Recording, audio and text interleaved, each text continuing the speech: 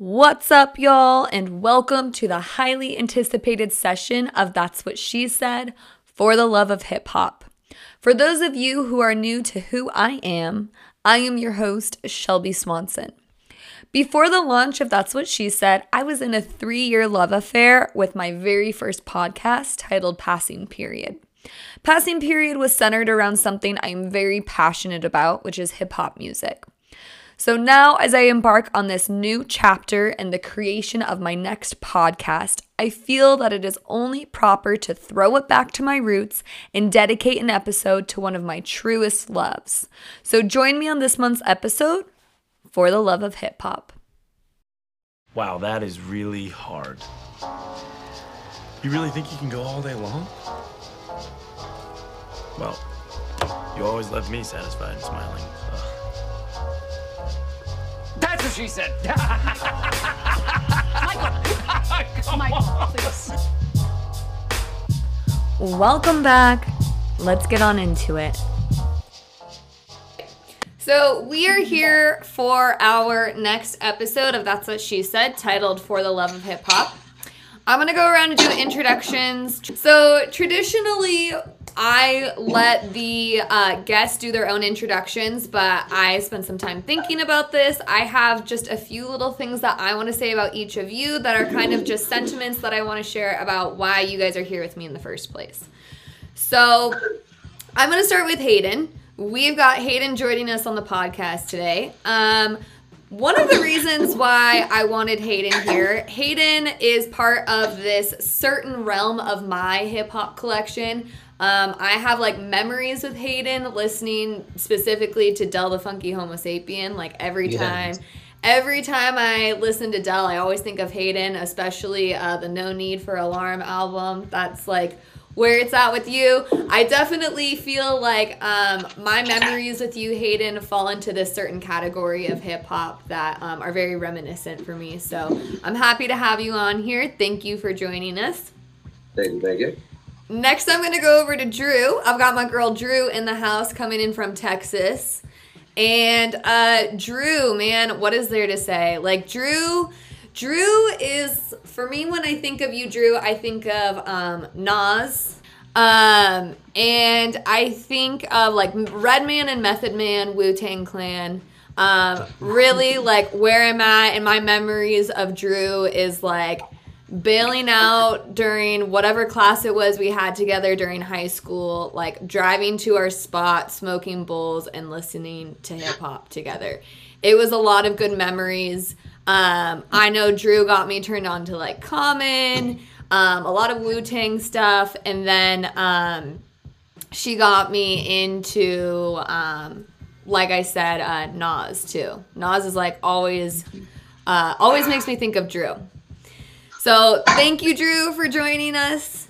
And then we've also got Jero in the building. And I gave Jero the full disclosure here that I would be hyping him up tonight because this is a first for That's What She Said history, because we've got a celebrity in the house tonight. Jero is gonna be like the guru of hip hop for me. Jero, I know you've got just like a plethora of information when it comes to hip hop. Jero hosts his own hip hop show in Chico called Flipside Radio. And I'm just excited for all the knowledge you can drop on me, because I know, Jero, that you are a little more in tune with like newer stuff and newer artists, more modern stuff. So I am hoping to have that brought to the table on this episode. Thank you, Jero, for joining us as well. Thank you for having me. I'm happy to be on with y'all. This is gonna be fun. Yeah. So I'm super excited to have you guys here. I feel like you are each gonna have something to bring to the table, and I feel like we all probably have different ponds that we've been getting our toes wet in for over the years, our own preferences for artists. So I'm going to start off by asking you guys, I think this will be very telling of where we are at with our hip-hop choices. I'm going to ask you guys if we could just start off by picking 5 hip-hop artists to be in your group or on your team. who would those hip hop artists be? So I want you guys to think about either like 5 individuals or 5 groups that you feel are like some of your favorite, some of the most talented. So I want you to tell me who you would choose and then give me a little bit of a rundown why you would choose these people. Okay, I will start with this so I could give you guys a little bit of think time on this one. So this was really hard for me to figure out because there's a lot. There's a lot of names, a lot of heads I can name here. But if I were to have 5 hip hop artists in my group or on my team, one artist I know for certain I would have would be Guru or the Gang Starr duo. Yes. Guru started everything for me. Like, I remember hearing Code of the Streets, like one of the first tracks I ever heard by Guru. I'll share a memory with that later on, but I know that Guru and really just with DJ Premier, like the Gang Starr group, I would have to put on my team. Tribe Called Quest, always staple to the hip hop game. Yep.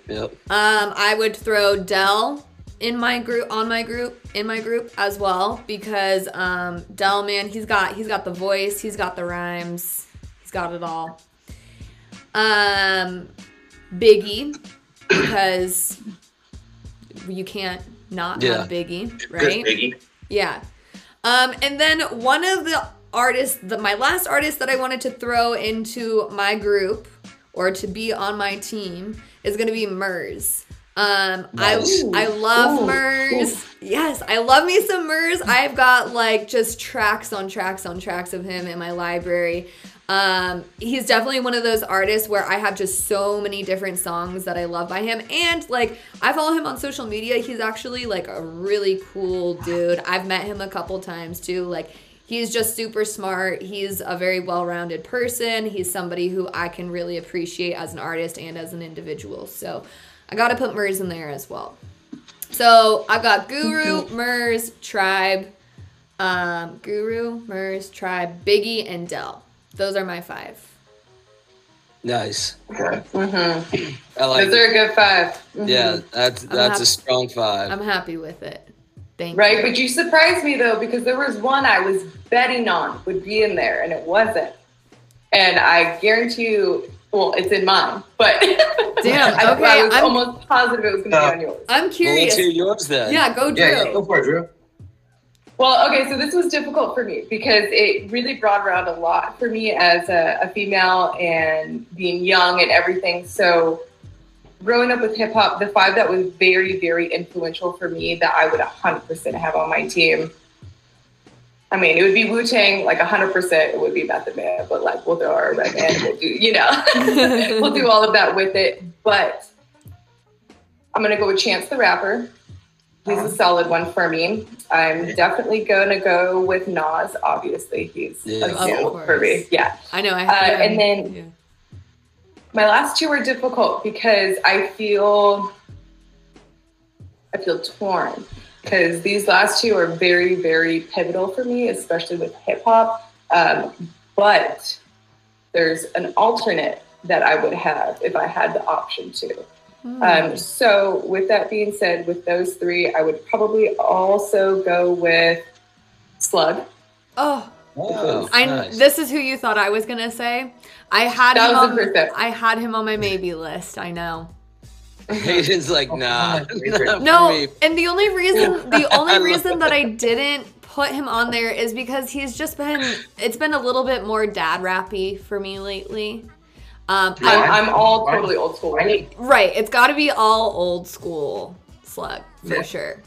Yeah, okay, I can get behind And that. so, Wait, that was only 4, wasn't it? so the last 2 that I would have. So my last one that he's very real, man, and he's raw, and he does not filter himself, and that's something that I really love about him because that's very difficult to do and to like put on. So Hopspin would be another one of mine, but my alternate would be Lauryn Hill because she's a female and she's a badass and she's vulnerable and she puts all of her business out there and she tries to have it it's flowetry. You know what I mean? Like, it's not just hip hop. There's it's so much in with that. So, and then it hurts my heart because I'm like, well, what about Blimes and like all my other female artists? But it's like, yeah, I know. I was like, I need to put some of the females in there. I'm like, put all these other guys are so good. It's nostalgic, and that's what it is. It's these people that started this for us and that have this on this path, and then like keeps that fuel going. You know what I mean? They keep feeding that for us. But then there's all these women in it now, and I think that's a major difference. So people will look at like Cardi B and Megan Thee Stallion, and they'll go, "Oh, that's all crap," and that's just, you know, we're talking a lot of shit, a lot of cussing, a lot of everything else that's going on. True, but also you are missing the complete entire point of everything that they're doing. And the fact is she's actually an incredibly intelligent human being. She's very much involved in politics. Not only that, but she is actually mainstreaming for women the one thing that has been mainstreamed for men forever, and that's sex. So, you know, why? Like, I understand that you think it's ignorant and it's not up to par, but she is literally paving ways for people and women to be comfortable and mainstream that and get that conditioning out of our heads that it's only okay for men to be attracted to things. Nothing Madonna didn't do. The only difference is she raps. That's the only difference. She raps and she's a minority. That's the only difference. Madonna Ben did all this and was very, you know, overly sexual, or maybe not overly, but aggressively sexual, right? And like kind of taking that back and saying that this isn't just going to be a man's world, right? Like, well, women can be sexual too, you know? Yeah. And consider TLC, you know, Missy Elliott as well. Yeah. Ooh, yeah. TLC. Oh, my heart. All right. Missy Elliott, that's another one that always makes me think of Drew. Yeah. Got it. Yeah. Yeah. Legend. Okay. Well, all right. I guess I'll go. But like, okay, so the favorites and like top 5 is very hard for me. Yeah. So what I was thinking about is like if I had to break it down to like producers, MCs, like or groups, you know, individuals, it's like I could pick 5 tops for everything. Like I could also do alternates for Drew's as well, because like first, like, okay, if I'm doing MCs, for sure, Nas. Yeah. And that's because that dude straight up just like, he showed me like what sort of my anxiety was as a kid, and the way he writes, especially Illmatic, was just like so foundational for me to understand, like, you know, the depth of the poetry and like really reading between the lines and stuff. And it's got this panache to it, you know. It's like it's a panache. Yeah, all of Nas does. Like that's yeah. That's why he's like such a legend. Yeah. If I'm doing just individuals, right, it'd be Nas for sure, Doom, MF Doom, all the way. Yeah. All right. But he like fits into every single category because, you know, producer, rapper, he does it all. Yeah, and then oddly, I would say I don't know if a lot of people know him, but Idea. Oh yeah. Yeah. So like for me, it didn't really like necessarily age well, but that was actually my first introduction to most hip hop, and especially like really wordy stuff, really lyrical stuff. It's like kind of not that musical sometimes, but like really, really profound and clever. Let's see, where am I? Eminem. Duh. Yeah. Yeah. Thank you. Someone had to bring up Eminem. I don't have that much of a relationship with him, but I know the talent that's there, so I'm glad that you were able to bring that, share that. Then like, okay, so it's like there's just so many I can keep going, but like Sean Price is another really, really huge one for me. So like, I don't know if you guys are familiar with Helter Skelter, but that shit is woo. And then Darkmind. Darkmind is Kev Rock and X-Ray. And I think they only made like one like really good one-off album, but like for me it was just it's like one of those staples that really brings me back to the beginning of it all for myself. And but you know, in terms of producers and stuff, then it's like you've got like like Pete Rock, Jay Dilla, you've got DJ Premier for sure. Primo.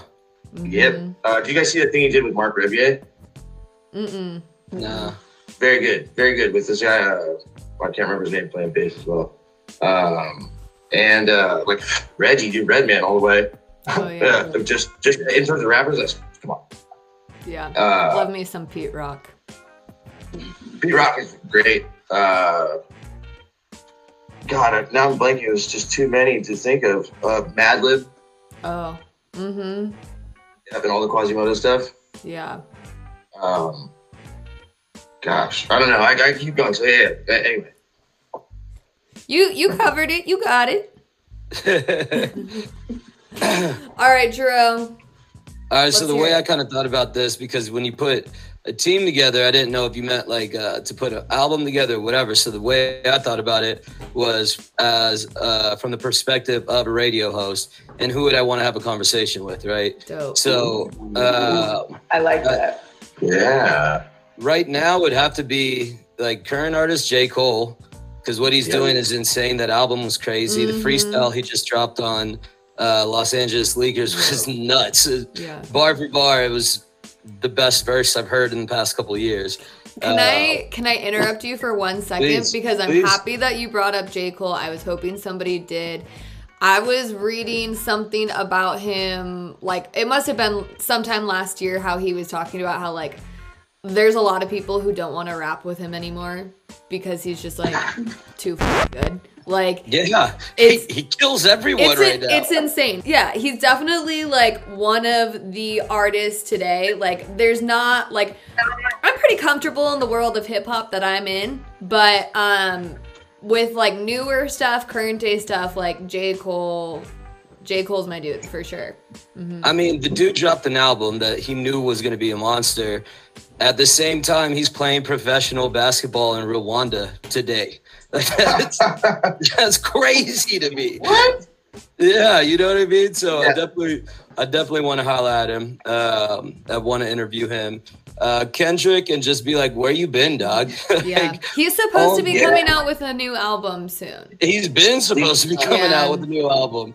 Like, the world is basically burning around us. There's all this crazy stuff, and Kendrick, people are dying for Kendrick's thoughts on it, right? The same way a lot of people look to like Dave Chappelle to speak for the culture. Right. You know what I mean? Yeah. I think a lot of people look to Kendrick and Cole, for that matter, for their take on things, and we haven't really heard much from Kendrick in the last 3 years, really. Yeah. He hasn't dropped an album since 2017, I think, is when Damn came out. So it's been a minute. Which could work to our benefit, right? I hope so. I hope whatever he drops is heat. Yeah, exactly. And then I know this wouldn't be possible, right? But I would love to dig up Tupac and talk to him. Wait, Hey, he's You still know, alive. Rumors though, right? He's in Haiti. Yeah. No, You don't know he's that. in still Haiti, alive, he's in Drew. Cuba. Or the one Little John is just Tupac. That's what everyone said. Right. That's But I haven't heard that one. Yeah. Ridiculous. It's wild. a disgrace. Yeah, it is pretty. Oh my god, could you imagine, seriously though, if Tupac became Lil Jon? He was just like, yeah, oh, let's go. That's like the whole argument. Is that like he really had to go so far undercover, you know? That's wild. Yeah. It's ridiculous, dude. I love conspiracy theories, though. I love me a good conspiracy.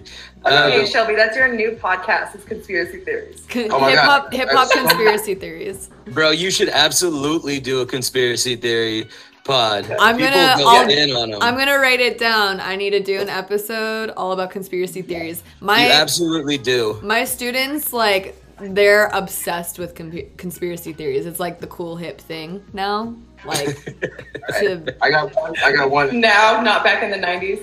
There's a conspiracy theory how Kevin McAllister from Home Alone is actually Jigsaw later in life. Yes, I've heard this. I've heard that too. Pretty Yeah. compelling. oh my god. I'm not mad at that at all. All right, I want to It let makes Jero sense. finish. Yeah, sorry. Okay. I'll wrap it up here.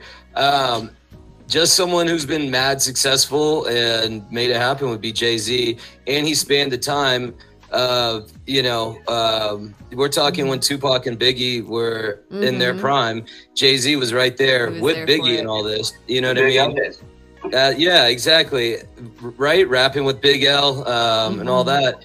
This is the same time Nas is blowing up, and Jay-Z's still relevant. You know what I mean? Right. And to see him, I would love to just talk to him, because anytime he's interviewed, he drops crazy knowledge, right? Yeah. And so I just would want to learn from him. And then, man, I think Aesop Rock, honestly, just a I was waiting, super interesting dude, you know, and like his story's pretty crazy, and yeah, I just think he would be really interesting to interview. I think he's like a pretty smart dude as well. I mean, if you can't tell like through his rhyme writing, like He's got like the most words there ever. He's like very robust vocabulary. Yeah, for sure. Yeah, I know. I got to get him to like come in and teach a class for a day. Just like teach a vocab lesson. my man made a dope song about a frog from a frog's perspective. Right. You know what I mean? Like Yeah. you gotta be a little out there, and I want to interview that person. You Yeah. know what I'm saying? Yeah. I want to see I what they think. like the whole who you'd interview. That's a really cool concept. Had to I narrow like that it a lot, down. but what I'm really interested in, to be really honest with you, is from everyone's different perspective of how you guys picked your artists and why. Like, I almost want all of you to create like a playlist of like what's your most important influential music that you think is awesome, and like we all share them. I'm like that. I think would be really bad. I would That'd be be down. dope. I'd be down to do Yeah, that. I'm down. We're Go gonna for days and days. at the end It would. of this episode. But yeah, Shelby, put that together. That'd be Yeah, dope. no, I'll make a shared Spotify where we can drop tracks in. Yeah, I definitely would love for all of us to share that music as well. One of the things that I could tell you, Drew, when I was making my choice for who I wanted to have on my team, so to say, I think I was thinking very similarly to you. I was thinking about who was like most influential. I think I was also thinking like, if I was stranded on an island and could only listen to 5 artists for the rest of my life, who would it be? And those were my top 5, just either because of like memories I have with them or just their tracks that they have in general, just stuff I could never get sick of. So Yeah. that's I love that. So I was definitely go going ahead. like timeless. I was going like the things that I don't have to listen to actively for a long time, but like are like foundational in what hip hop means to me as a whole. Mm-hmm. Yeah. Yeah, some of it's just undeniably so friggin' good. So with us sharing who we would have on our team or who would be in our group, I think we can kind of start to understand like really maybe where a piece of our heart is when it comes to hip hop. Like what that category is that has really stolen a piece of our heart and will forever just be this like nostalgia for us, right? So what I really want us to think about, what I want you guys to tell me is what subcategory within the hip hop genre do you find yourself usually what do you have the most of in your library? What do you seem to be what seems to be your preferred subcategory of hip hop? Like where is your heart when it comes to hip hop? I know right off the bat. For me, it's like I like all like '90s boom bap stuff. A lot more East Coasty. Yeah. I like stuff that's kind of dark. Like it's really like kind of like can be sinister in the poetry. You know, stuff that has a lot of implication and a lot of like angst in it, but like not in like a whiny way. So like that's actually like I couldn't help but make a face when you said slug. I knew you were, yeah, I had a feeling you were going to say that. Yeah, I'm sorry. Like, The Lucy Ford album. Oh my God, come on, man! Like, what's going on Okay, here? so I'm talking like pre-atmosphere. I'm talking headshot slug. I'm talking becoming into atmosphere slug. And like that's who the slug I'm talking about. Well, and to that degree, that I really appreciate like all the rhyme sayer stuff. Like, like that's why Idea actually came out for me because that dude was like the pivotal moment of like I guess. Hearing something and like listening to hip hop that was just sort of obscure, you know, and that like leads to a lot of other things, like the bus drivers and so on. But yeah, definitely like anything that's new, anything that's clever, and like honestly, if it's done well. Like I when I was younger, I used to be kind of a stickler. I used to be pretty judgmental of stuff that I was like, that's not good because I don't know why it's not good. But like I'm not really a big Drake fan or whatever, but some of it's good. Like you can't really deny what's good if it's good. So what do you think? What do you think is that really like gets you to categorize something as good? What is that? Go on. No, I'm asking you, what is that?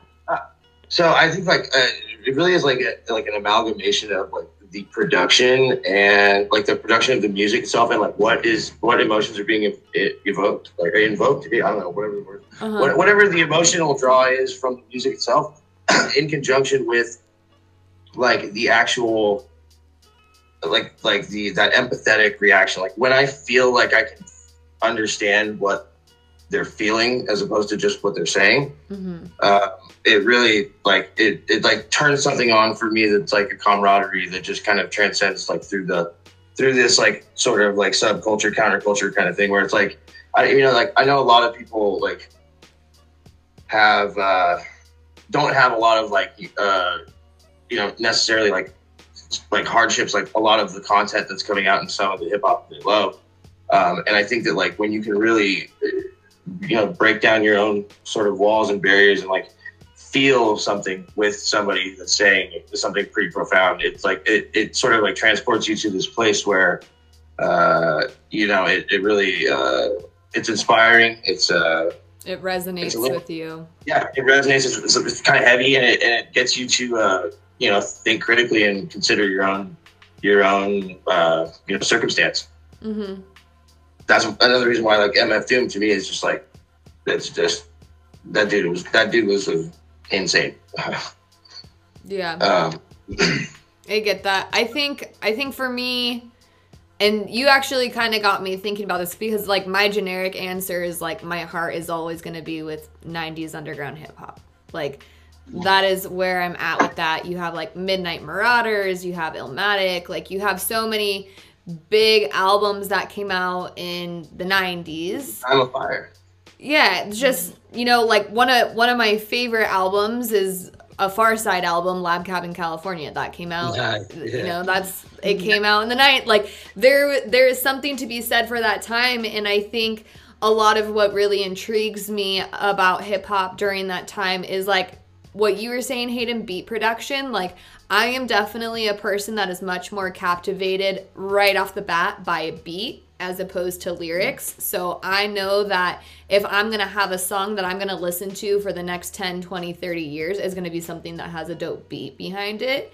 But I also look at the rhyme writing skills of artists from that time and just how you can see this level of intellectual with that writing, and how it is something that like what you're saying, Hayden, like either resonates with me because they are validating an experience that I've had and they're putting it into a song, or because it's somebody who is a rapper but they're not fitting into the stereotype of being a dumb, unintelligent rapper. They're like, oh my God, like the vocabulary, it's poetry, Yeah, exactly. And the 90s was like just like this breeding ground for all of that angst to be able to be put out and published.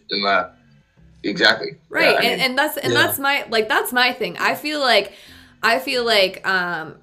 writing a rap is very similar to it's a form of poetry. And it literally is. Yeah, and I feel like I connect with the content of the poetry that is written during that time more so than I do now.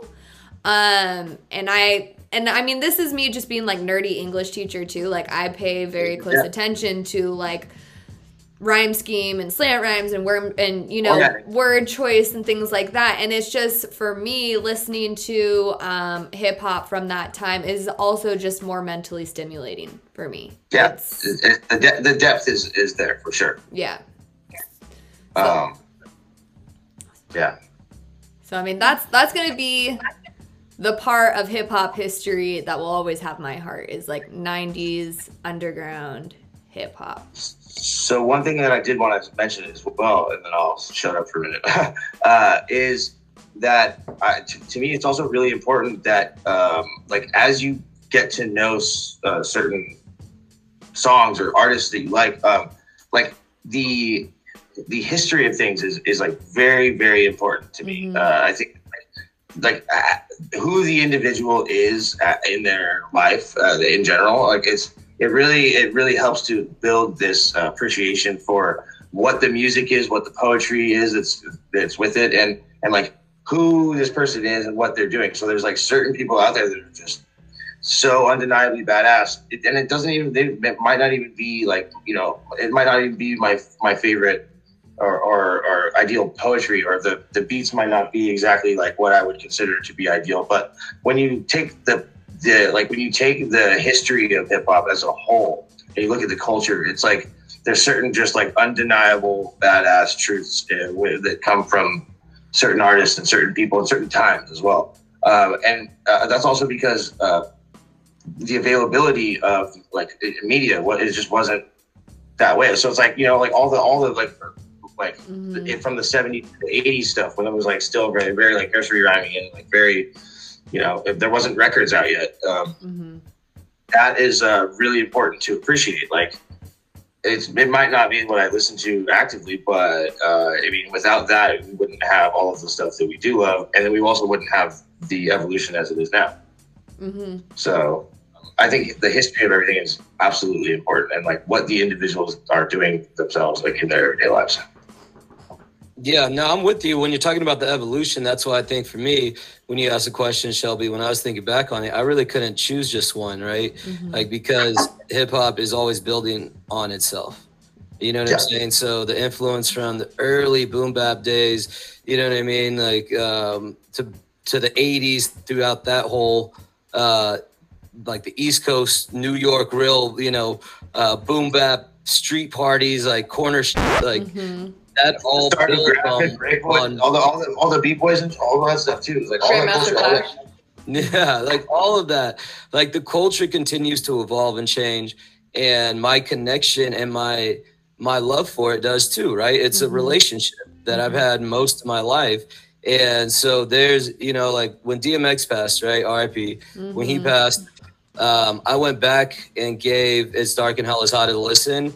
And it surprised me because I don't really listen to DMX on a regular basis. You know what I'm saying? I'm 36 years old. Like that was a long time ago. But when I went back and listened to it, I could rap almost the entire album word for word, even the skits and everything. Not even knowing that all these years later, that when it had that much of an impact on me as a kid. You know what I'm saying? So, but I still feel that way, like with Kendrick's Good Kid, Mad City. You know what I mean? Like I know that entire album.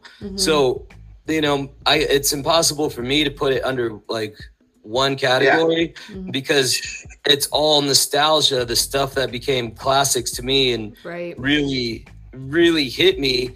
Were some of them were underground records, you know what I mean? Like listening to like Aesop Rock, for example, Merce back in the day, like all of that, like that all had an impact on me. But the same way that listening to Illmatic or It Was Written for the first time or, you know, like any of that growing up for me, like, you know, I still feel some of that same connection. It just changes. So it would be impossible for me to just say one subcategory because hip hop overall is just, it's the one genre that there are no rules and everything is accepted.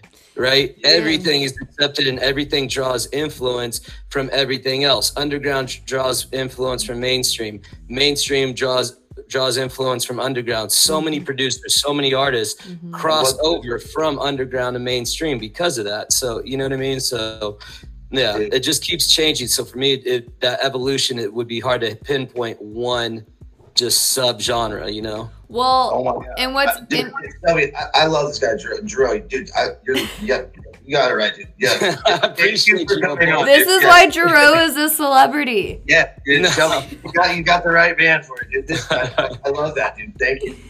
No, but Yeah, Jerome, man. what I was gonna say when you mentioned DMX and going back and listening to that album of his, I bet you listened to it and felt complete different emotions when you listened to it too. You know, Yeah, I mean, why did I want to rob someone? I was 13. Like, And why do you remember being able to do that? well, I mean, I remember having that was not my life. Like, I had it kind of tough, but like, I didn't need to rob old folks. You know what I mean? But like, I connected sure? to that so much. Yeah, but no, like, I really felt like on some gutter shit, and it's like, that was not my life at all. You know, I did not have like these.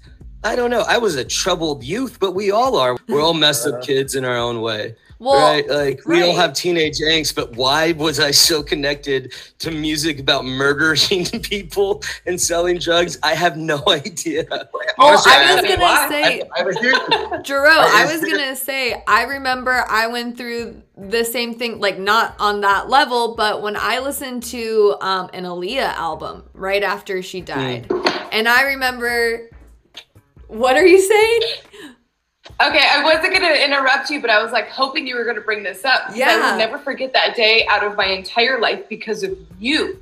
Oh Not because man, of the, because of the whole situation. Yeah, you. dude, I don't Call know me why it crying. hit me so hard. Like, man, like she was so young. It was just this like crazy freak accident that happened, man. And then I remember listening to her stuff afterwards, and like, I mean, even still to this day, I'm like, man, like she was so talented. Could you imagine? And I mean, I think about this with Biggie and Tupac too, where it's like, can you imagine the shit that they would be making if they were still alive today? Like, it's crazy. I go through this like, you know, debate in Yeah, my but mind. it could have been bad too. Well, That's true. That's true. It could have been bad. that's what I was just She could gonna have gone say. totally Whitney Houston I'm like- with it. You know what I mean? Well, I had somebody Yeah. ask me this question about Kurt Cobain one time. Like, do you think it was a good thing that he not a good thing that he died at an early age, but do you think it was a good thing that his music career ended when it did? And then people can just have that collection to remember him by? Or do you feel like he would, would he evolve into something that wouldn't be as legendary as the stuff that he produced before passing? And it's like, I kind of wonder that about like Biggie and Tupac too. Like, what would their evolution look like? You know? So do you not have an answer to that? I don't have an answer to it because I don't know. I can't answer the unanswerable question. You know, Right, like, yeah. So does someone living past their prime mean that they don't make, okay, so say they don't But make the was same that their influence of prime? music that they did before? wait, say that Let's say again. they pass their prime. So say that people don't make the same influential music that they were doing at the beginning, correct? Mm-hmm. But say they don't die and they continue on their life, and say their music got mainstream, washed out, whatever you want to say. Does that make their music prior less influential? Right. No, That's but- exactly what No. I'm saying. Like, No, E40 is still out here dropping albums at 53 years old. You know what I mean? And I'm from the Bay. Let me tell you, E40 is not as relevant musically, but he is the Bay Area ambassador. He owns the Bay Area. You know what I mean? Like, he will forever be respected. His music will never be watered down. No matter, he's still doing it. It's unique. Nobody else is E40. Yeah, no Yeah. one else. But you see, Snoop Dogg is America's darling now. How did that happen? my man? God. Literally was on Thank trial you. for murder, Okay. and now he is America's darling. You know what I'm saying? So, like, he's way past his prime musically, but he's still relevant because he evolved, you know? well, and he is Rebranded, so, you evolved. Exactly. and he's such a smart dude though too. Like, the knowledge that he drops on, like, I mean, if you want to just keep it within the hip hop category, like, he has a lot to say about that.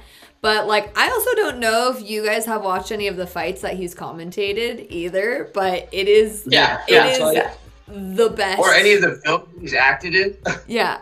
That or the animals too, the whole noises of like, you know, I'm about it. No, I honestly can't tell you like what newer Snoop Dogg stuff I've listened to, but I follow him on social media and I actually just like enjoy him as a person. I like it. I'm here for it. No, I secretly want him to get married to Martha Stewart because you know that they are a bomb ass couple. Like, you know, like I want to go to their cookout. I don't know what you're talking I know, about. and I love I that love his too. wife, don't get me wrong. His wife is incredible. But like, yeah, him and Martha Stewart, they are the duo. I don't really know the exact backstory to this. I don't know if he does it or if somebody sent it to him, but he'll post all these videos on Instagram where people have edited his face into, like, the one that I'm thinking of is, I think it's a Mary J. Blige, let's get a first so it's that whole... In this dancery. Yes, Hell yeah. don't need no hoop. That was a Dr. Dre beat. Yeah. Okay, so Yeah, it was Baby. it's that song. It's the whole video, and you know she's like doing her like 90s dance moves with her back out, and somebody edited his face into it. So it's him doing it, and he has like a series of videos like that where his face is edited into these just like amazing. Or like him narrating like National Geographic stuff.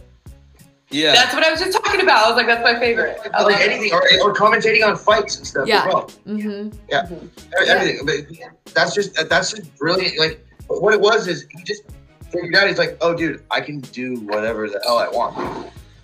Yeah, I mean, he can though. He's the dog father, you know? That's kind of the idea, right? I mean, like, why not? Well, it just goes to show you that your authenticity in this world is your only leverage. The reason we love Snoop is because he's unapologetically himself. Right. Yeah, so people can even think that it's corny and it's still authentic. Mm-hmm. Yeah, but it's authentically, yeah, exactly. It's authentically corny. You know what I mean? But it's great. I mean, it's great entertainment. Yeah, like the whole fashizzle vizzle, like all that, like is ridiculous. It's a ridiculous. Why not thing run to with say, it? And it's corny, but it was Snoop, so it works. I have a question. for everybody. How do you feel about Action Bronson? Ooh. Oh, yeah, he's dope. Yeah, love that man. Love him food-wise and music-wise, dude. Yeah, all of it. Yes. So I mean, talking about like sort of like a new, I'm gonna get my hands in all the cookie jars kind of type of guy. Like That's so perfect for him. Oh my God, you need to say that to him. yeah. And so it's like why not, you know? And then also like in terms of the content, I'm like damn, like you know, it's like sort of like Drew, like what you're talking about, the evolution of things. It's like, so we can make hip hop now whatever we want it to be, and we can say everything as long as we have the conviction to do so. There's so much gold. There's so much gold. Tell Really, me. yeah, Hayden's totally right. Yeah. Tell me Action more. Bronson's incredible. He's okay, yeah. so So listen to the Blue Strips album. Ooh, that's beautiful. And It's beautiful. when Dr. Lecter's a good album. Mhm. And actually, so like, what is it? The Outdoorsman clique or group or whatever. His buddy Mayhem Loren. So actually, when I went to Coachella, I got to smoke a blunt with those guys, and they're like a year older. Like they're like a year older than us, Drew and Shelby. Drew, I don't know how old you are. I'm old, But dog. dude, 36. Yeah. Well, yeah, so like I mean, but they're like our age. They're a little bit older than us, and they're like they're just regular ass people, just the nicest guys. It's like, Dude, but that's the thing. Like, we're at the age now where, like, people, I mean, we have this proof right here. Jero, who's a celebrity, like, he's not that much older than us. right. Well, and also like in terms of getting them, like this is a weird one. Actually, I don't know. You might want to edit this one out later, but like, so you know, people under the stairs. Yeah. Yeah. So I somehow, when I was like younger, I just like inadvertently became Double K's pot hookup when he was in San Diego. Like I don't know how it all happened. How did I but- not ever know that? Yeah, that's so weird. Hayden. How did you get involved? That seems so not like you. I was like really about hip hop. So like I was like the one. This is trippy too because you know, there's a lot of like other little like sub dilemmas that go into like that culture, like especially when you're in like kind of harder areas and stuff like of LA and what San Diego tries to do, but they really don't have. We don't have a very good music scene. Like I would go to shows and stuff, and I'd be like basically I'd look like me, like kind of like frail, like ponytail white boy, and like a lot of people were not having that, and so I would be like just like the only version of myself there, and like I would be, I mean I was all about it, and like I knew my stuff and whatever, but it was this group of dudes. It was called the Aesthetics Group, and they were like I don't know if they got picked up by like That's One and Double K or whatever, if they were like just affiliated, but they were like all LA dudes. And they just invited, I think I randomly smoked weed with them or something. And then they invited me to their house, and then I got to meet everybody. This was like during like the same time. This is like during like all the R. Kelly scandals and stuff. Oh, sketch. Yeah, and like so it was like it was crazy. In fact, like I remember like going and like getting invited to like the some album release party and stuff, and just like kind of sitting there and like, what the hell am I doing here? Like, this is crazy.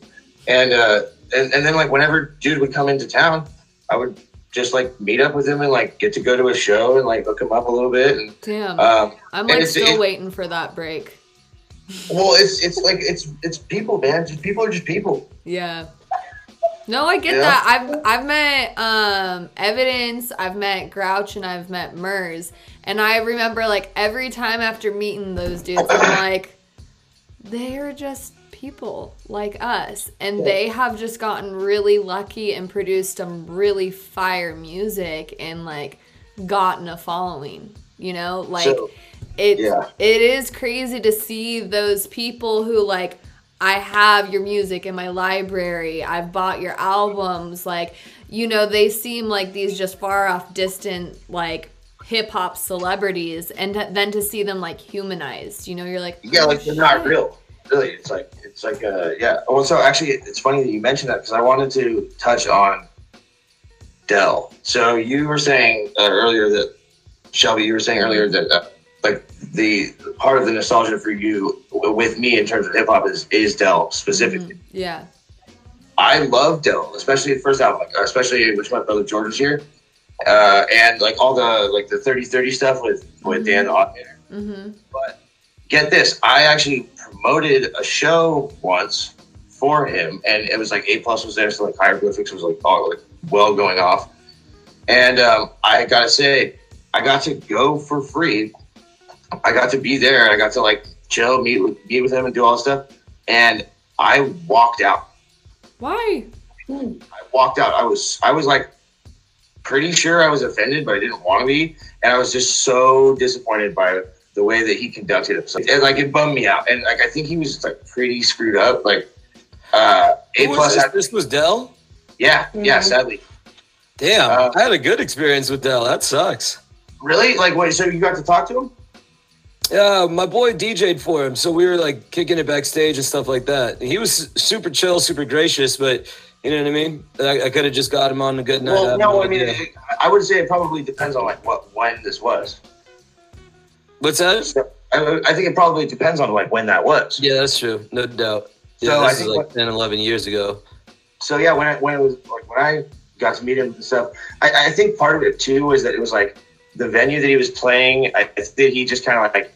I think it sounded more like off-putting than maybe it really was, but it was just like the crowd was like, it was like college kids and like San Diego. It was like very like, I think it just didn't really matter to him. And like being somebody that was like so into him and his music and all of like how verbose he was, and like just like the concepts of like kind of like being a nerd while also being a badass, and like it's like saying these truths that like not a lot of people were saying, but like so I feel like I kind of got scammed in like this way. And what happened, the reason I walked out is because I think he like I noticed he was kind of just being drunk-ish, and for his last for like the last song, like the banger, like the ender trick, you know, it was he kind of like really like tried to start rapping that verse from that Gorilla song. Oh yeah. And then like didn't or couldn't do it. Yeah, it was funny. Someone let me out of my cage. Yeah. Yeah, and it's funny because like I know all of the lyrics and everything, and I still appreciate it for what it was, but like I try to remember it from that time, because when I saw that, I was like so disheartened by the whole thing, because then A+ had to come in and like actually finish the verse for him. No.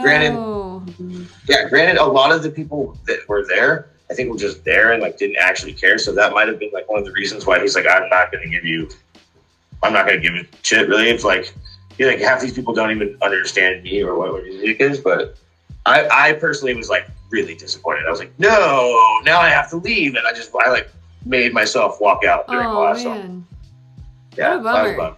Yeah. Yeah, but like the all this stuff is timeless, especially the first album.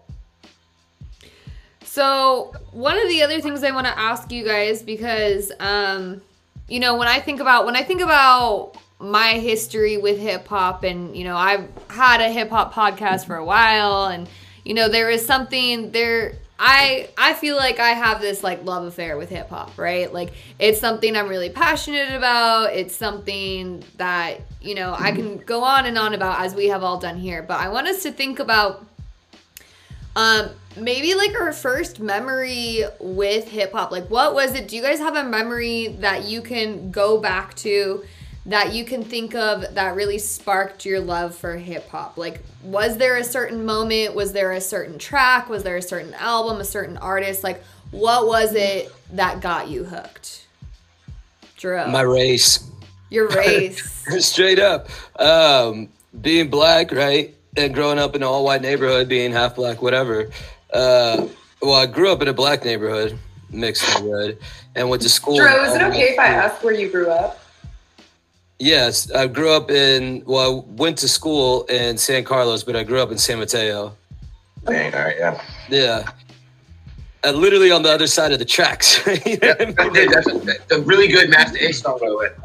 Yeah, like literally and figuratively. So for me, I went to a nicer school, hung out in a nicer neighborhood, but I still had to go home.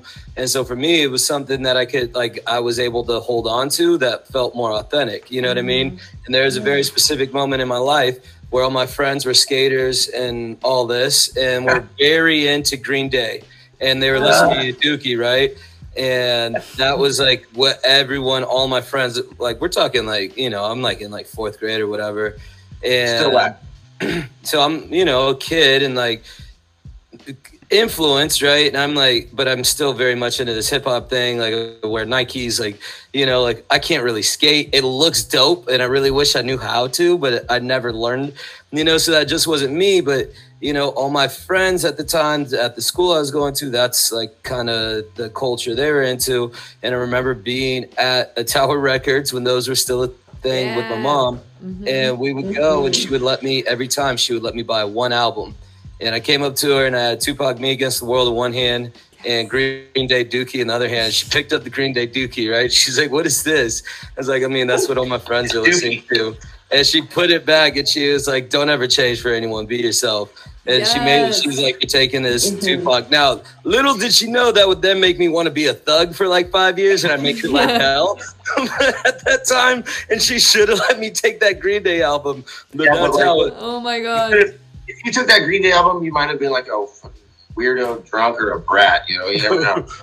Facts, yeah. You don't know, you know, but I do feel like looking back on it, that was a pivotal time. And I already was drawn to the music and listened to some of it, but that's when I was like, okay, like there was a clear choice. You know what I mean? Yeah, And you literally had the two albums in your hand. Yeah. Yes. Yeah, exactly. But it's not like I'd never listened to that music. I listen to alt rock. I listen to classic rock. I listen to, I even get down with some country. I get down with EDM. Like I listen to a little bit of everything, you know what I mean? But at that point it was like this is what I'm going to follow, you know, like this is what I can relate to, you know what I mean? I love that. I can remember I remember this clear as day. I remember where I was driving in my brother's old white pickup. We were driving down Loma Santa Fe, going to school. He was a junior in high school. I was a freshman. And my brother threw on the Hard to Earn album by Gangstar. Nice. And I remember it was actually, I think it was. Yeah. So I mean, Hard to Earn. It's got Code of the Streets. It's got the two that my brother played like all the time was that one, A Long Way to Go, and then To the Planet. He has like a whole painting with lyrics of To the Planet. And then you've got like Mass Appeal on that song. Like you've got just so many fire tracks. And I remember that song coming on and like my brother in his white pickup, like smoking a blunt, listening to Gang So Starr, cool. and I was like, what is this? What is Yeah. this music? And I remember asking him, who is this? And he said, oh, it's Gang Starr. And I was like, can you burn me a copy of it when we get home? And like, when you used to burn CDs. yeah. Dude, And you know, I think I remember you being like, "Have you heard Gang Starr?" And like, showed me this. dude, that was the start of it. And my brother had 2 CDs that he went through that he like switched back and forth. One was a Danger Doom CD, and then one was Hard to Earn. And I couldn't tell you off the top of my head which Danger Doom album it was, but man, like Hard to Earn, like that's why like Guru and DJ Premier were on my team. Like I will like, oh, if I could see somebody perform, it would be Gang Starr. Like I wish Guru was still around. I wish, you know. Watch that Mark Rebier thing that I was talking about. All It's- right. It's All right. gold. I'll have Like, to I write it down. I picked it up. I put it on. I was like, wait, is that Premiere right there? What did? Well, dude, and what's so sick about that too is, you know, like you guys have heard about all these, like, you know, the archives, backlogs that Premiere has of all these Guru tracks that he's releasing, you know. They came out, what was it, a couple of years ago, maybe back in 2018, 2019, where he came out with that Guru album, one of the best yet. And that wasn't that last year? I guess it might have been 19. yeah, it was either, yeah, it might have been 2019. But I mean, like, you know that he's just got an arsenal of Guru stuff that we'll get to hear throughout the years. But Gang Starr is what got me hooked on hip hop. Gang Starr is like the very start of the roots of it for me, and yeah. That's it. That was it for me. Once I heard the lyrics, once I heard the beats, I was just like, what is this? Just instantaneously intrigued. Yeah. Guru was like the last dude that could like righteously do like nursery style rhymes to you, and they're just hard as nails. Like they're just tough as hell. And he's like telling you that you need to listen. You know? Yeah. Well, Guru, his rhyme pattern was very simplistic. Mm-hmm. Right? There's like 8 But, and it was that nursery style, but he could tell a story. It's a long way to go when you don't know where you're going. You don't know where you're going when you're lost. Like, or yes, it's very simplistic, but it's like, yeah, I feel you. You know what I mean? That's the point. Right. Yeah, exactly. Yeah. What I'm about really curious. Drew? Was there a moment for you? So this is a little bit more difficult for me, I guess, to answer. So the reason why I got really into this was I've had a very different family upbringing than most people. And so for me, I needed to escape my, not only like reality, but like my home and my mind.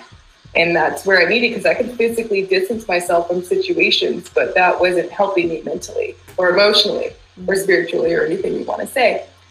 So with that, I started hip hop dance as very young. And so that got me into, all right, I can feel myself and my emotions, and I can express my way in a right way for me to do what I need to do, which I didn't always want to do and never wanted to do. And that's always a conscious decision that you have to make.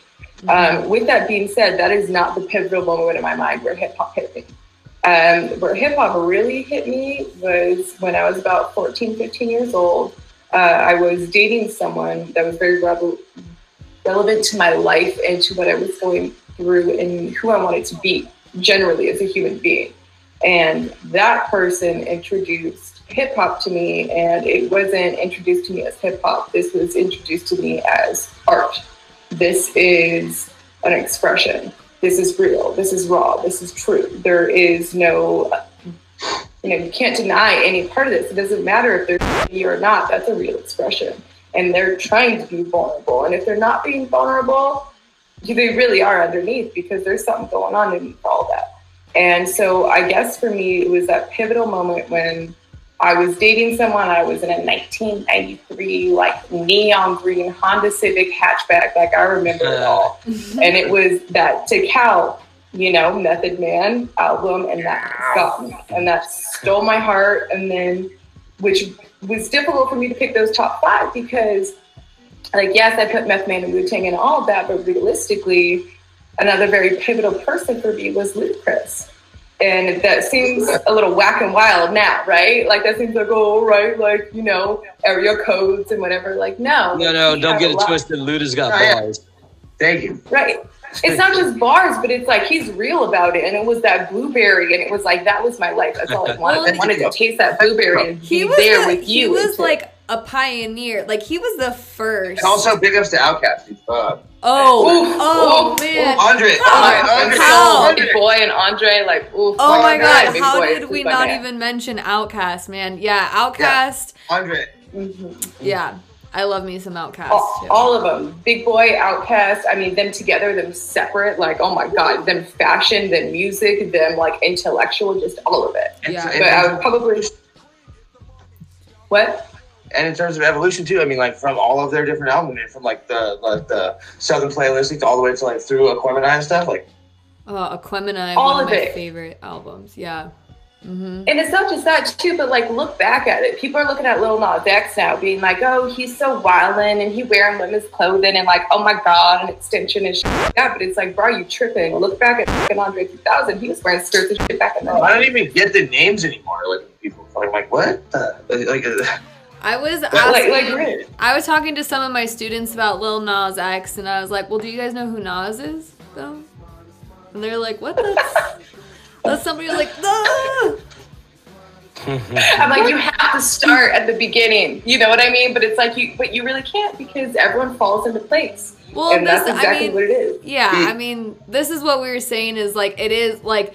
Hip-hop is just like such a broad world that it is hard to like fully understand. So, okay. Drew, first of all, I think that like you make a bunch of really, really good points. And now, if to start, like, I think like in terms of like the distinctive moments, right? I have had them always is really the way I look at it. So like, and that's part of why I love hip hop so much as like a medium, so to speak, as like a canvas of its own. So it's like I distinctly remember the first time that I ever really like internalized hip hop, and it was listening. Like, it was the first time I ever heard Warren G and Nate Dogg. First time I heard Warren G. Yeah, first time I ever heard Regulators, and I was like, oh man, yeah, that song is something like instantly I think of you when I hear Regulators. I think that was that was like Hayden's MySpace song back in high school. I'm pretty sure. Right, but so but what's crazy is that that and like a couple other moments, and then so when we were talking about this just now, I started to think about trying to like define a singular moment, and I can't, because everything that has like been introduced to me has led me to other things that I'm just so eager to see and learn. And it's like every single time that happens, there's just nuance. And so it was like I can't really remember exactly what the first inclination was, but like I will say that like when I first I remember going to Target back in the day, I remember going to the warehouse, and then it was like same kind of things, like you could get 2 CDs, or you could get 1 CD of the 2 CDs, and it was like sort of this or this other extreme, and it was either get that Warren G album, or it was get like some Offspring album, and I was like, no. I remember my brother got Blink-182, and I was like, "You're such a child." He's like, "That's so I'm not down." And but then so in like not liking the music that my brother picked, and then like backing the stuff that I got, that led me to other weird things, like my next album that I got with Weird Al, and from there, I had it too, man. I had it too. Yeah, and so from there, I just started like to explore stuff, and that's when I found like a lot of the Rhyme Sayers guys, like all the anti-con stuff, like Sage Francis and Idea. Yeah, Sage Francis, man. Yeah. Yeah, well, and so like to me, it was like I feel really lucky, actually. Like I feel like a lot of people are so like inundated with like what it has to be that they don't allow themselves to like branch out and sort of like appreciate things for what they are because they're different. And like from idea, then I was like, okay, well, you know, where does this go? And then I found like, you know, like J5 and like Dilated Peoples and, you know, all this other stuff. And it's like, so, how do I even put it? It's like every time that I have found something that is new and good, it changes my perspective, but only reinforces my previous perspective. Mm-hmm. You know, it's like, I don't like a lot of the new stuff. But like, so I lived with this roommate, and he liked Lil Peep, Yeah. and like I'm not into it, but like I get it, kind of, or like, I gave it an honest shot, and like there's a couple songs that like I actually think are like pretty good, like poetry and pretty good stuff, but like I don't understand the angst is really the issue for me. It's Yeah, like when we grew up, right? So much of hip hop was about selling drugs and killing people. Now it's about taking drugs and killing yourself. Yeah, and also No, that's real. like the ones that I really resonated with were like the ones with like people are taking drugs and killing people, and I'm just trying to like not do those things, but I'm still doing those things, kind of thing, you know. And now it's like, now it's very much like I'll just do myself in kind of thing, you know. And like a lot of these kids, like all these rappers are dying young and like doing all this stuff. Like, okay, like for instance, Mac Miller. I didn't like Mac Miller at first at all. But that kid was pretty dope. He was pretty good. And then like, especially like the Larry Fisherman stuff that he did, like all those but it's a damn shame. Like it's like that 27 Club kind of stuff. We talk about Kurt Cobain and like a Janis Joplin kind of thing, where you're just like, oh man, would you have kept on making good music, or was it, you know, at its end of its run? And Go ahead. I just think that there's like so much availability now of instant media that like it's like a numbers game, really. Like there's going to just be so much drivel. There's going to be so much stuff, so much that is bad, but that in my eyes makes the truly outstanding and truly groundbreaking good stuff, despite really how it sounds, amazing. This is why I like Odd Future, or like I really like Earl Sweatshirt. Yeah. Wait, 3 6 Mafia isn't your favorite group ever? I'm really confused. But like like I spent a lot of time as a young enthusiast trying to find reasons to dislike a lot of music that like a lot of hip hop, because it just wasn't. I was like, oh, you know, Paul Wall is or like Birdman's or like whatever. And Paul Wall spits, bro. Dude, fresh like green bananas. Fresh like green bananas, dude. But like, it also sounds like, you know, you listen to it again later, like once you've sort of grown up a little bit, like that's like I'm not gonna lie, dude. I'm gonna listen to this whole Nelly track right now. I'm listening to 50 Cent right now on purpose. Yeah. You know, and when I first heard it, I was like, nah, this isn't cool, because for some reason I've decided already, you know. And good is good. Good is good. Yeah. Well, I have a couple of things to add to that, Hayden. So you mentioned two things. First, about how, you know, you feel like there's been this shift in the message behind music where, you know, what was it that you said, Drew? Like, you used to listen to music where people were robbing people and getting shot, and now people are like killing. Yeah, people are murdering people and selling drugs, and now they're killing themselves and taking drugs. Yeah, so I mean that's the crazy thing, and I think this is kind of what like is very mind-boggling to me, and honestly almost even frustrating to me when I listen to some of the music now, because you know, obviously, like, I am very loyal to a subgroup of hip hop. You know, I have my comfort zone that I fall back on. Like, that is just the plain truth. And I think sometimes, like, for me, I've always looked at music as an escapism, whether it's like really surface level, where it's like, I just want to listen to a good beat to get me from my 5th period class to my 6th period class when I was in high school, or if it's something where it's like, all right, you know, I've got my really, really tough 5th period class coming up today. I need to listen to some motivating to get me going for the day and get me in a good mood. You know, like, music has always been that escapism for me.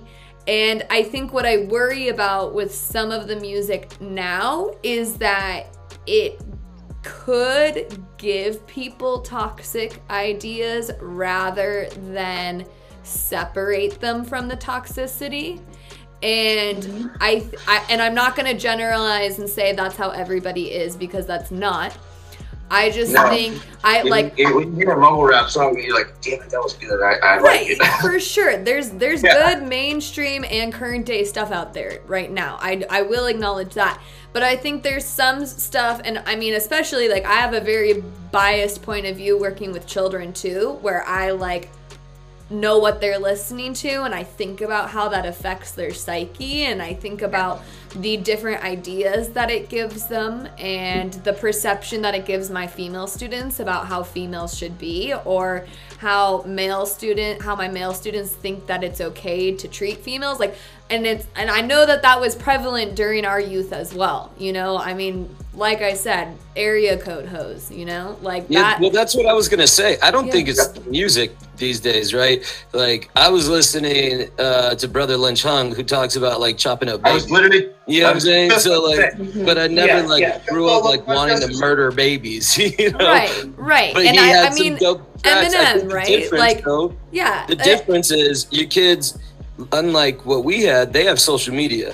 So they're just exposed to way more. We heard it or whatever, but we weren't constantly taking in information from this fake world all the time, right? So I could separate Brother Lynch Hung talking about baby nuts and guts than my actual life, where your students, right? It's all one, whether it's the music, but the music is part of this alternative reality that isn't a real thing when it comes to social media. And that's so much, and they are, with phones and technology, they constantly have that pumping into them, right? And that's different than what we had. And so so Eminem too.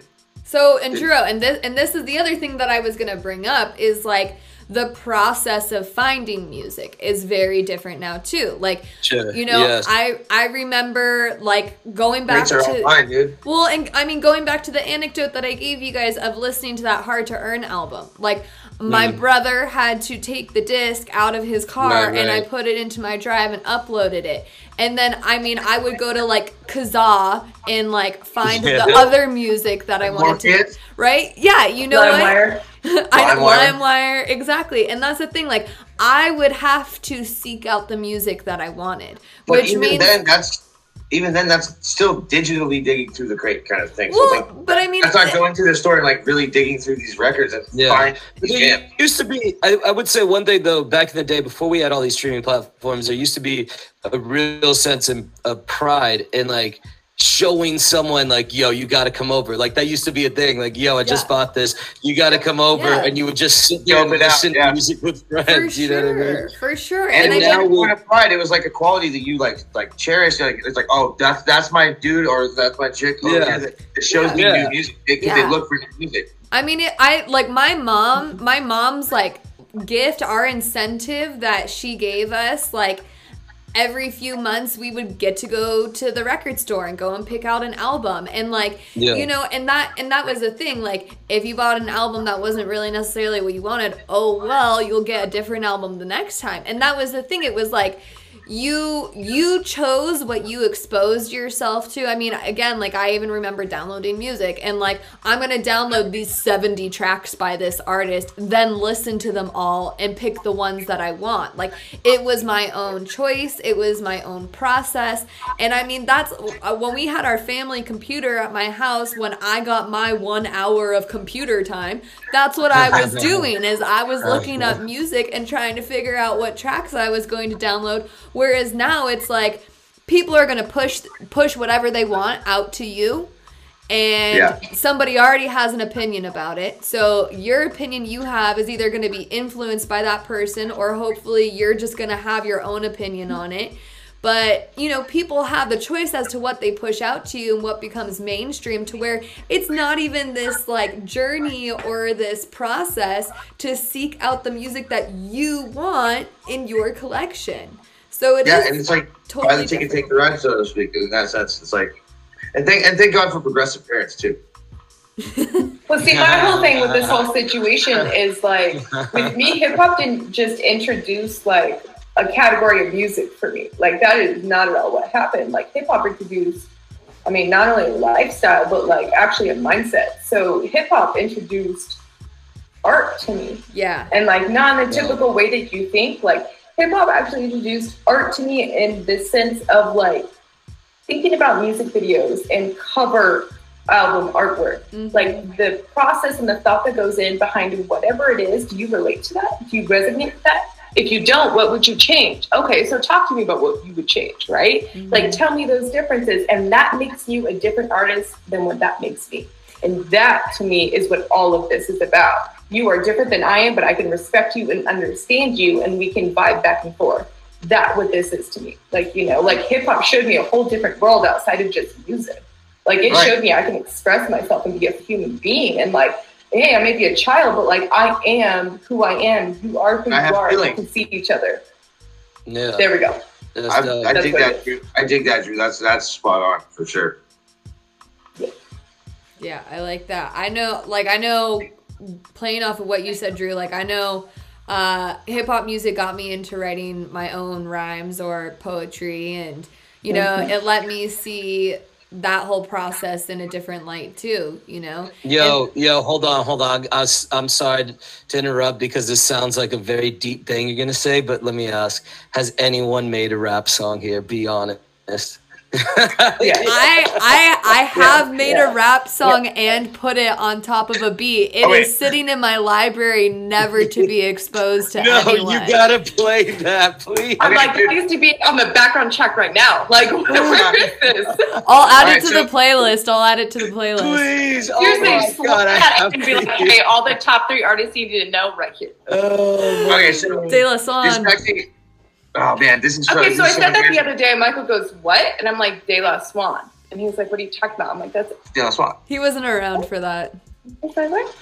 Only a special and privileged could be around for that, right? He wasn't around for that. He didn't go to school with us during those times. De La Swan, was that your rap name? It was my nickname in high school.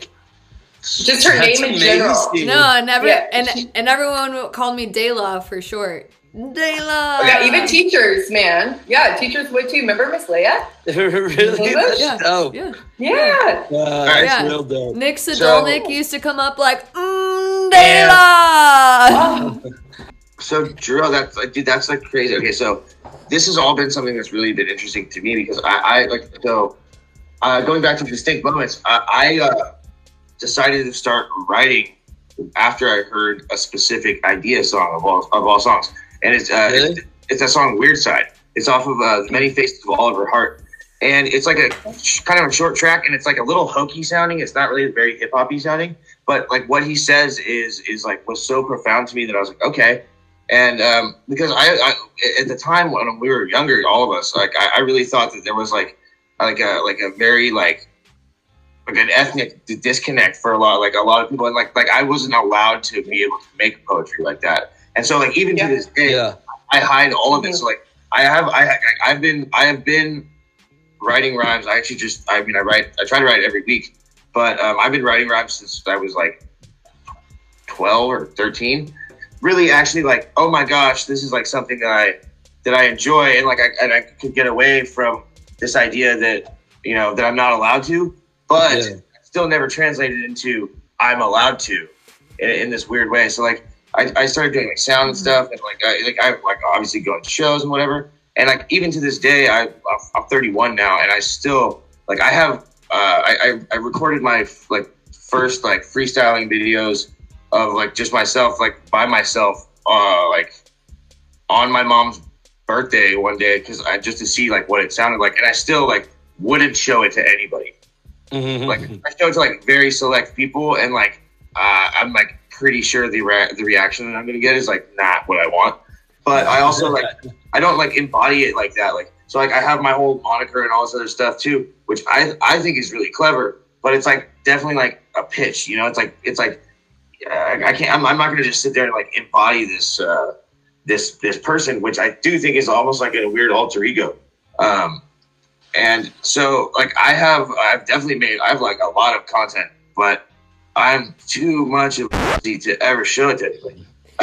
But that's so interesting that you bring that up though, because I mean that's part of being an artist, right? Like you're talking about how you have to be there's this alter ego. Like, I mean, how many other artists do you think you see that with? Like we were talking about like Cardi B and Megan Thee Stallion, and you know, you don't think that they have an alter ego? Like, I'm sure that they are not like that in their normal day-to-day life, but they create this alter ego that matches the rhymes that they write, you know? Like, well, so the thing that I realized is that, yeah, that's a really good point. So the thing that I realized is that, like, the angst is coming through and the poetry is coming through in different ways. So, like, for instance, like, stuff that you write, like, under, like, a certain moniker or whatever, and then, like, freestyling stuff is, like, a separate sort of individual. And then like your day-to-day life is your regular, is like me, the way I would be. But to what I understood at a young age, which I do think is like pretty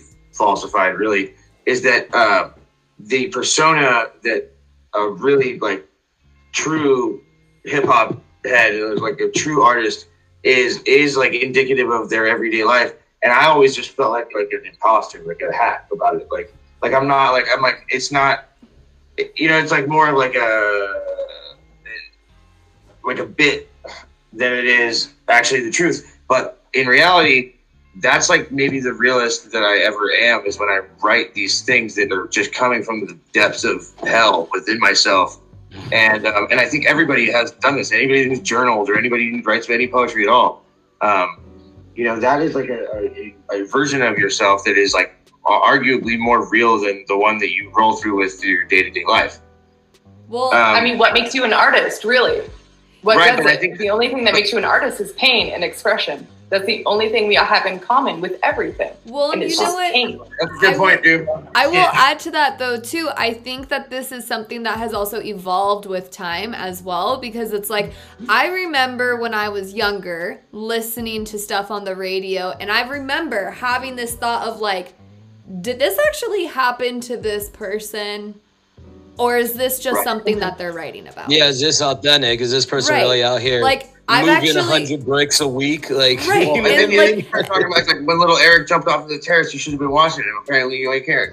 Well, and Yeah. Let's talk like, about the real song about the homie who raped his own mom. Dude, Like, you know what yes. I mean? Like, that's And so- so, yeah, so actually I was going to use this as an example because like I've actually researched that song Dance with the Devil by Immortal Technique. Yeah. Yeah.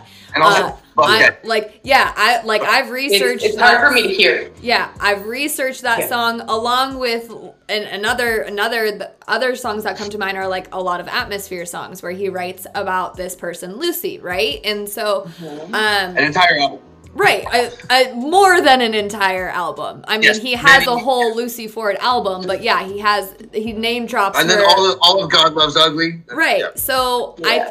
I think I had a lot of times in my life where I had asked myself the question, and I know this happened a lot more when I was younger, of like, did this actually happen? Are they actually writing from experience, or is this just like, does this make for a good song? But I think also as I've gotten older, we see this a lot more with music now, where it is more coming from the heart. I think a lot of news and stuff is covered in an artist's life now, to where we know what is true and what is false. I mean, hey, if we want to even like talk about Taylor Swift, like, okay, we know about the stuff that she writes about, who that's about, and you know, it's like there I are honestly artists. don't. I would have no There's so idea. much But media coverage. Right. Well, I feel you. that's I'm the with thing. you Like on that. we know so much more about these artists that we listen to where I think we can probably like take a guess as to what it's about, and for the most part we just assume it's coming from experience. But I don't think that's Well, yeah. I don't think that's always been the narrative though. Like a lot of people don't like. I guess now it's classic rock or like pop, but a lot of people don't like. They didn't realize that, like, you know, like George Michael's songs. Yeah, it's like you know, he might have had to say he was talking about a woman, but he was really talking about a man, and like that should have been allowed. And so like, there's so much underlying stuff that goes into that. Like, I think that's actually one of the reasons that Eminem was so good in that era too. Mm. Like when hip hop was really like he like really earned it in that way, because he's like, dude, are you guys serious right now? Like, that's what you got out of this? Like, people, he would say words, which granted, like, obviously it doesn't age well. You shouldn't be like that.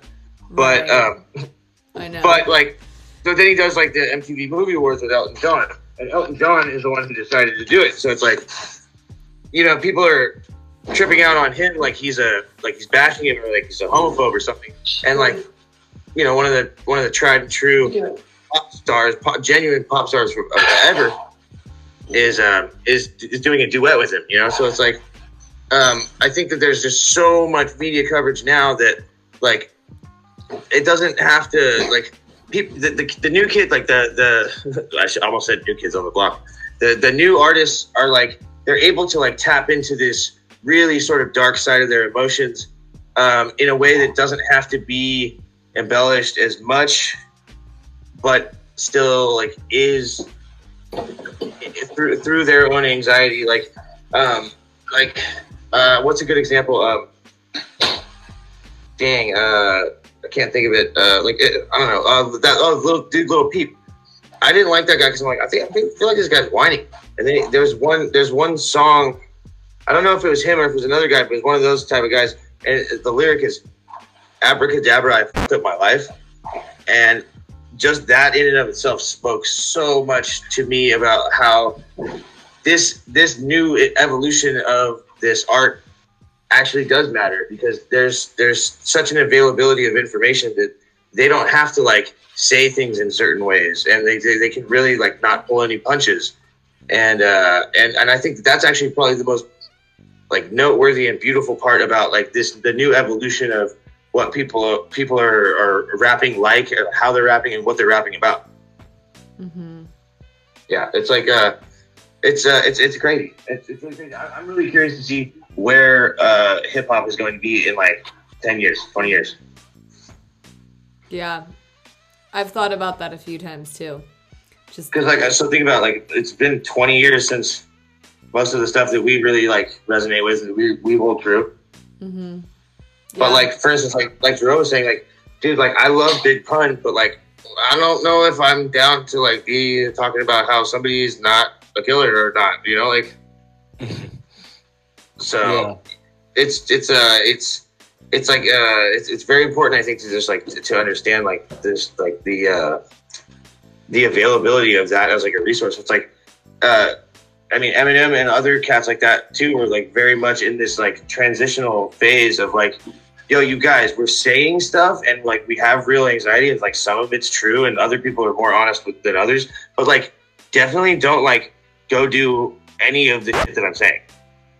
Yeah. Well, I mean, let's go back to original 1973 or something like that. Grandmaster Flash, The Message, like that was one of the original things that came out. Like, you know, if anyone really listened to what that's about stop doing cocaine. Like, you see what is happening to our community and everything else and everything that comes along with that.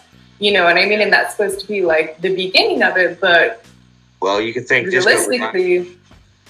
Well, I mean, realistically, if you think about it, like if you really, really think about where hip hop came from, I mean, hip hop comes from the idea of mixing musics together, right? So having it all tracks, and you have to compile it. That's the beauty of the sample, right? Yeah. Right, but if you think about further back than that, and where that came from, and where every single genre came from, everything comes from slave songs, singing to get free. Singing to meet your family, singing to do what you needed to do to take care of things. And that's what turned into these messages. It's culture created out of hardship. Really. You know, and that's really what it is. Yeah. Which, Drew, I think you'll appreciate this too, Drew, is that's why Nas to me is like, I'm very thankful that like that Illmatic exists, because that was what, 93 that album came out, and he was like 18, 19, 20 maybe at the most. And that's arguably his best album, and it was like a one-off, and like had all these great producers on it. So with that said, it's like that was one of the first albums that like had a litany of producers, not just one producer.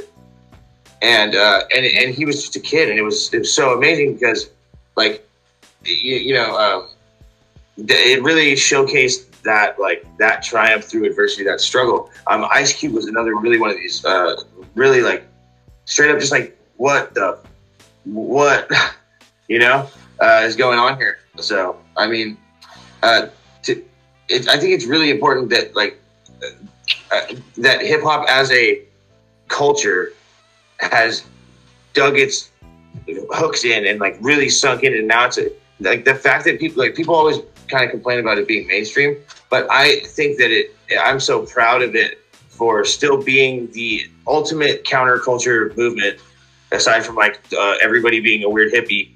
And it's not only persistent, but it's like an entire industry now. And like people like Drill, like you were saying, like Jay-Z, like, although I'm pretty sure that there's some weird conspiracy that he got Big Al killed or whatever, but that dude just like, he's like, why not? Or like even dude P Diddy, like Sean Puffy Combs, dude, make Sean John did, like, or dude, what's his name, Russell, and Run DMC guy.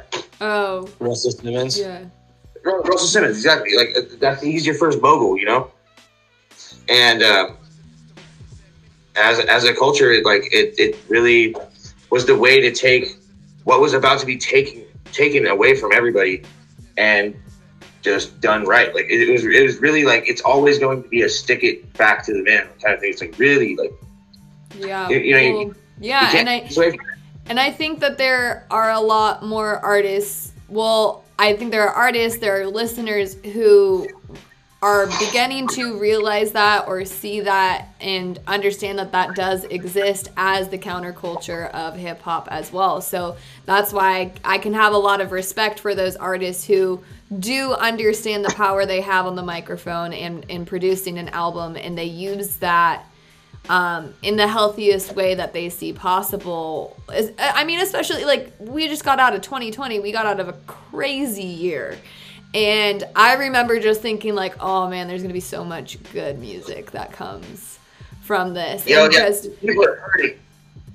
Yeah, don't you think it's kind of interesting? We don't have a Rage Against the Machine. We don't have a Public Enemy right now.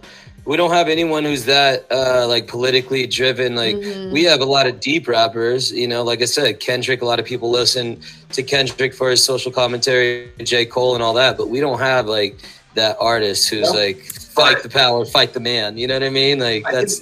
I appreciate you saying that. Yeah, that's real. Yeah, I think see that's absolutely true. the only person that I would see maybe kind of on that level, but not even necessarily, would be somebody like Brother Ali. Like he definitely he takes a political, and he has like, he shares his like religious beliefs, but he doesn't. It's never anything that's like call to action or anything. A lot of like artists do that though. There is no Public Enemy though. You know what I mean? Right.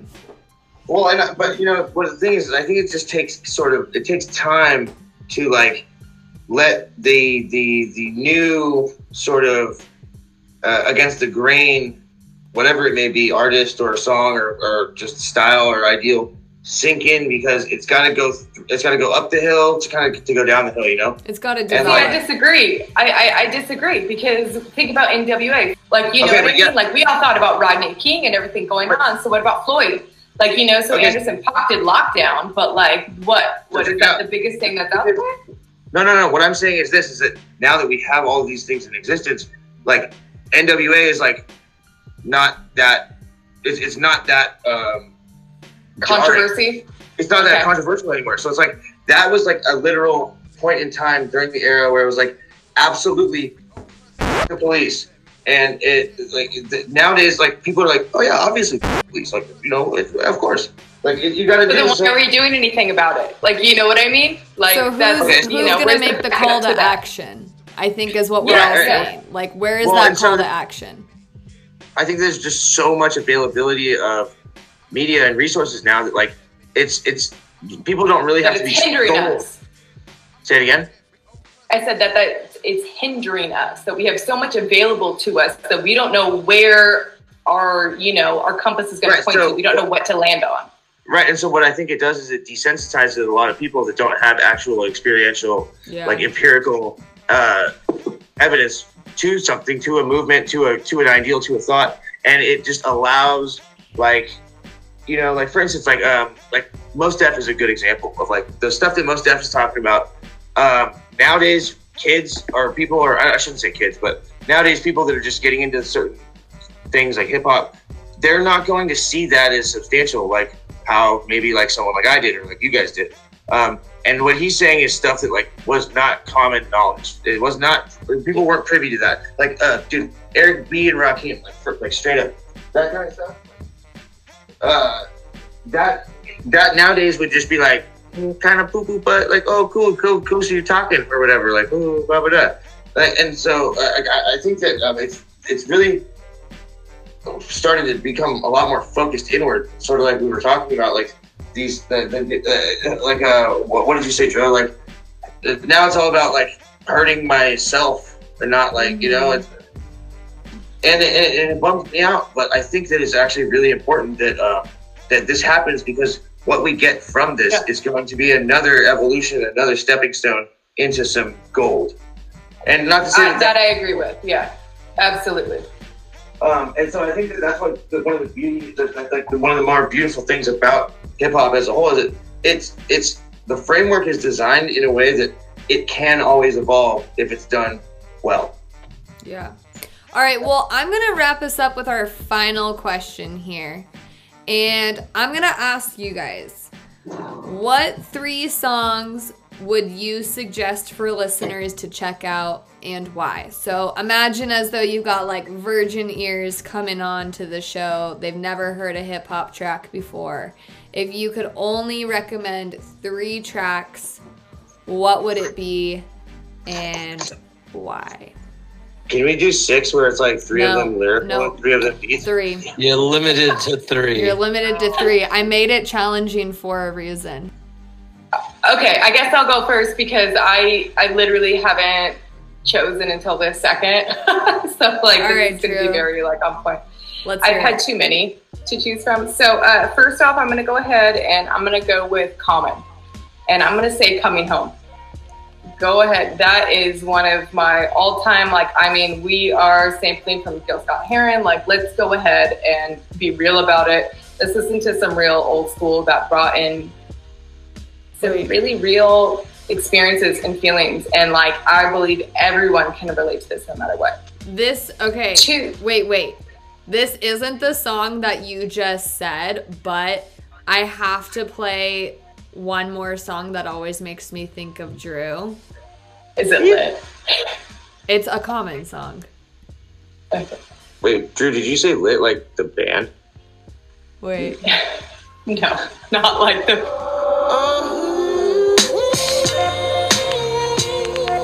That's it. Oh, Drew, that's the cut. That's one. Honey, that's a song. Dude, 3 songs is not home. 3 songs Gil Scott-Heron is sampled. Yeah, that's a song. Yeah, what's the name of that track again? What? What's the name of that track again? I have it as So Far to Go in my library. So Far to Go. So Far to Go. It should be in parentheses Coming Home. Oh, yes. I'm so Is happy. it? No, it just says So Far to Go. Okay, it's So Far to Go from Common. It should be in parentheses Coming Home. It's beautiful. That, dude, Drew, that cut, always makes me think of you. Yes. Yeah, that's a very, very real one for me that hits home, that hits childhood, that hits future. Isn't that produced by... It's Jay Dilla. It's a Jay Dilla track. Okay. It is produced by Jay Dilla. Okay. Yeah. Yes, Jay Dilla. Yes. Okay. And then I would say my second one would probably be... But I have to throw Chance the Rapper in there because I love him and I love what he stands for and what he has to say. So, I mean, love all the acid rain and everything, but I'm going to have to go with Everybody's Somebody. Okay. And that's going to be my Chance the Rapper, Everybody is Somebody. I want to write all these down. This is good. This is good stuff. We're going to add them to the playlist. No, just so like, there you go. There you go. See, that's what I'm saying is like we all should make our playlists and then like we'll connect and we'll listen to each other's, right? Okay, so then my very last one. This one's tough. I'll probably say Nas, and I'm probably gonna say The Get Down. And nice. That for me is okay. Like, close your eyes, really listen, take that in, like, feel that, like, understand and, like, be a part of that song. Like, understand the journey of it. Don't just be there for the moment. Like, you know what I mean? Like, go with it. Like, take that in. And I think that's the scariest thing for everyone, is that people want to know what the journey is about before they sign on, right? That's completely the opposite of life. Like, you got to sign on and then you're going to journey. Like, that's the whole point. Like, everybody's journey. Yeah, I like it. Exactly. Everyone's going to be different. So I think those would be my 3. Solid song choice, Drew. Nice. I like it. I'll give you 3 perfect hip hop tracks. I think they're unequivocally perfect. Every lyric, every beat, every part of the track is perfect. I would go "Bitch Don't Kill My Vibe," Kendrick Lamar. Songs, again, it's perfect. I would go "Outkast," "Elevators." Yes. And then you already took a Nas song, so I would go Kanye West, "Gorgeous," with Raekwon and Kid Cudi on it. Ooh. Is that? I think that track's perfect too. All Is that right. from that? Is that what album is that from? My Beautiful Twisted Dark Fantasy. Okay, yeah, Wait, so if you had And to I'm pick right a there Nas with you song- with Kanye too. Yeah. if you were gonna pick a Nas song, which one would it be? Because I was gonna pick a Nas song too. Man, I got a few. I know. Yeah. Because lyrically, I mean, he's undeniable, but World is The yours. World Is Yours is just crazy because it's super inspirational. Oh my god, dude, that You know? song. That song hits like the first time every time. Yeah. Wait, you cut out. I didn't hear what you said. I said that The song World hits Is Yours by Nas. World is Oh, yours World by Is Nas. Yours. Yeah, I said that song hits like the first time every time. It's a good one. Can we all just pick 3 Nas songs too? All Okay. right, Hayden, what's your 3? Okay, I'm gonna go obscure on this. I'm gonna go like things that I want people to listen to that they might not before, not just because I really like Drill's idea of like just like tonally, lyrically, musically sound like tried and true. You cannot mess with it. But I'm gonna go like obscure things that might get people to listen to other new stuff. I like it. I'm gonna say "Weird Side" by Idea. Okay. Right? It's a short track. It's good. It's easy to get you thinking. I would have said, I mean, if we're doing Nas songs, New York State of Mind and Life's a Bitch with AZ. Yeah. And then, let's see, God. Deep Fried Friends by Doom, MF Doom. And, God, there's too many. I just want to. Well, you gave us 3. Well, you got 3, so we're No, good. Oh, and I like, you know, just listen to hip hop. That's it. All right, I'm gonna share my 3. I feel like I approached mine just like Jero did, where I felt like these were 3 just like rock solid tracks. Also 3 tracks that I would recommend to anybody. I would put this in like the beginner's book of hip hop, I guess, to get a person hooked. My first hip hop. My first hip hop. My first one is gonna be "Passing Me By" by the Far Side. Nice. Just that was one of the first. That was like right in there with my Gangstar days. Was Far Side. Far Side is like one of my favorite groups. So, "Passing Me By," classic. My next one would be "Robin Hood Theory" by Gangstar. Nice. Yeah, that like, oh man, too much to say about that track. I've thought about getting lyrics tattooed on me before, and if I got lyrics, it would come from Robin Hood Theory, like that whole chorus in there, and just like, and it's such a simple beat too, but the whole message behind it is just amazing. And then my last track would be "Breath" by The Grouch, which again, just I kind of thought you were going to mention The Grouch earlier, but but you did. yeah, She did. A little bit. Yeah, You don't remember that? yeah. So Was I running around because I didn't hear you? I don't know. I mean, I wish I could have gotten more. I've met the Grouch before. Super chill dude. I have so much respect for him. I think he's evolved a lot as an artist as well. Like, you know, he's very gifted, and I think just with the Grouch in general, there's so many tracks of his I could fall back on and just get lost in forever. But that track, Breath, if you don't like that track, you've got to be a crazy person, because it is such. The whole message behind it, that's my jam that I throw on. I was talking to you guys earlier about, like, when I'm going to school and I know it's going to be a rough day that day, like, that is the track. I have a 45-minute drive to school, and I will play that track on repeat for the full 45 minutes to get me pumped and ready to go for the day. It's such a feel-good song. So those would be my 3. Anyway, I feel like it's only proper for us. We said we're going to make this playlist. I feel like we've got to, like, make the playlist and add it into the show notes to send it to our listeners too. So I'm going to do our part and throw something together, get some tracks put together for this. And I do want to thank you guys all for joining me and just talking a little hip hop with me. So thank you. Yeah. Can I get a shameless promotion in, Shelby? Oh yeah, let's get a promo in here. You know, I mean, we've got the celebrity in the house, so make sure you follow me on Instagram, the JRO Show, the JRO Show, and of course check out Flipside Radio every Sunday evening, FM 90.1 KZFR, KZFR.org. Every Sunday 9:30. Tune in live. We'll do it. It's fun. All right, now you just have to make sure to give me a shout out on your show. I'm for sure gonna plug you. I'm gonna talk about it tonight. Thank you guys for joining again, and we will see you next month on That's What She Said. And hey, Shelby, thank you. Yeah, thank you, fun. Shelby. I love you, De La. Yeah, love you guys.